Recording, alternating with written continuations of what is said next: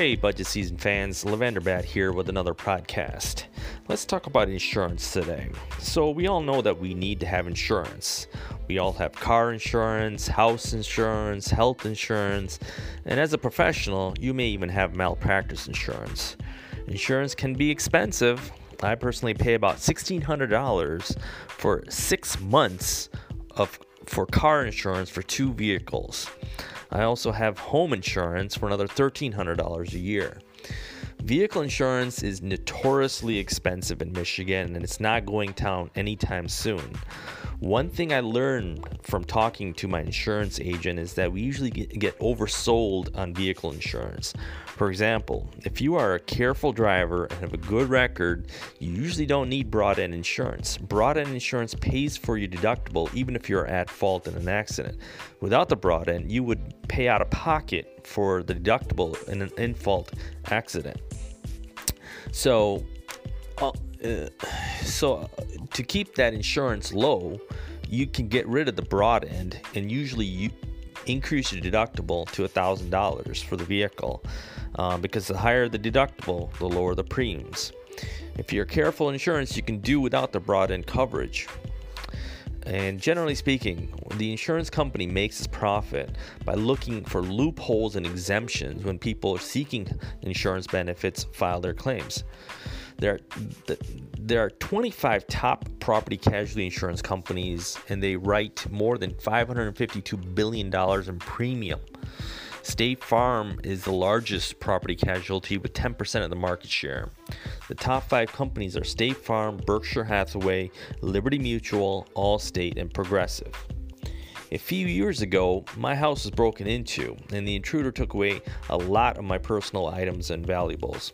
After the break-in, I looked at the insurance policy, and wouldn't you know it, the policy limited the claim for personal items to only $2,500. This was wholly inadequate. I was really mad at the break-in, and after getting screwed by the insurance company, I felt more violated. I came away from that incident learning a powerful lesson. Never keep your valuables in the house. And always read your insurance policy carefully. Especially read the part that your insurance policy is exempting from coverage, because more likely than not, that is a coverage you really need.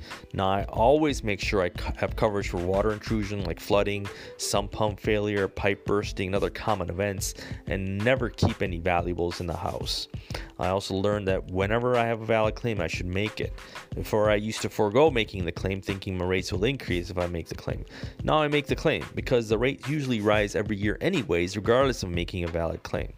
Generally speaking, if you make a claim, your insurance company will increase your rates about 40%. If you file 2 claims in a year, you can expect a 90% increase, or your insurance company may simply not renew your policy. Talking about making a claim, I recently made a claim on a rental property in Warren. As regular listeners know, the rental had some water backup from the sewer. The plumber I hired was able to fix the backup and restore the issue, but the water backup it did cause some damage to the carpet and molding. I got the insurance claim, and I filed an insurance claim, and I got a check for $5,000 to cover the repairs.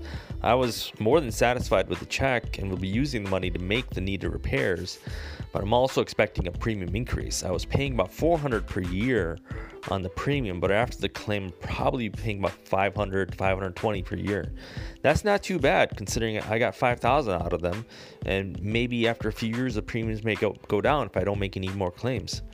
The takeaway from this is make your claims and take the insurance money, because the insurance provider will be more than happy to take your money and try to dodge their responsibility. Thanks for listening, and I'll have more podcasts later on. Thank you.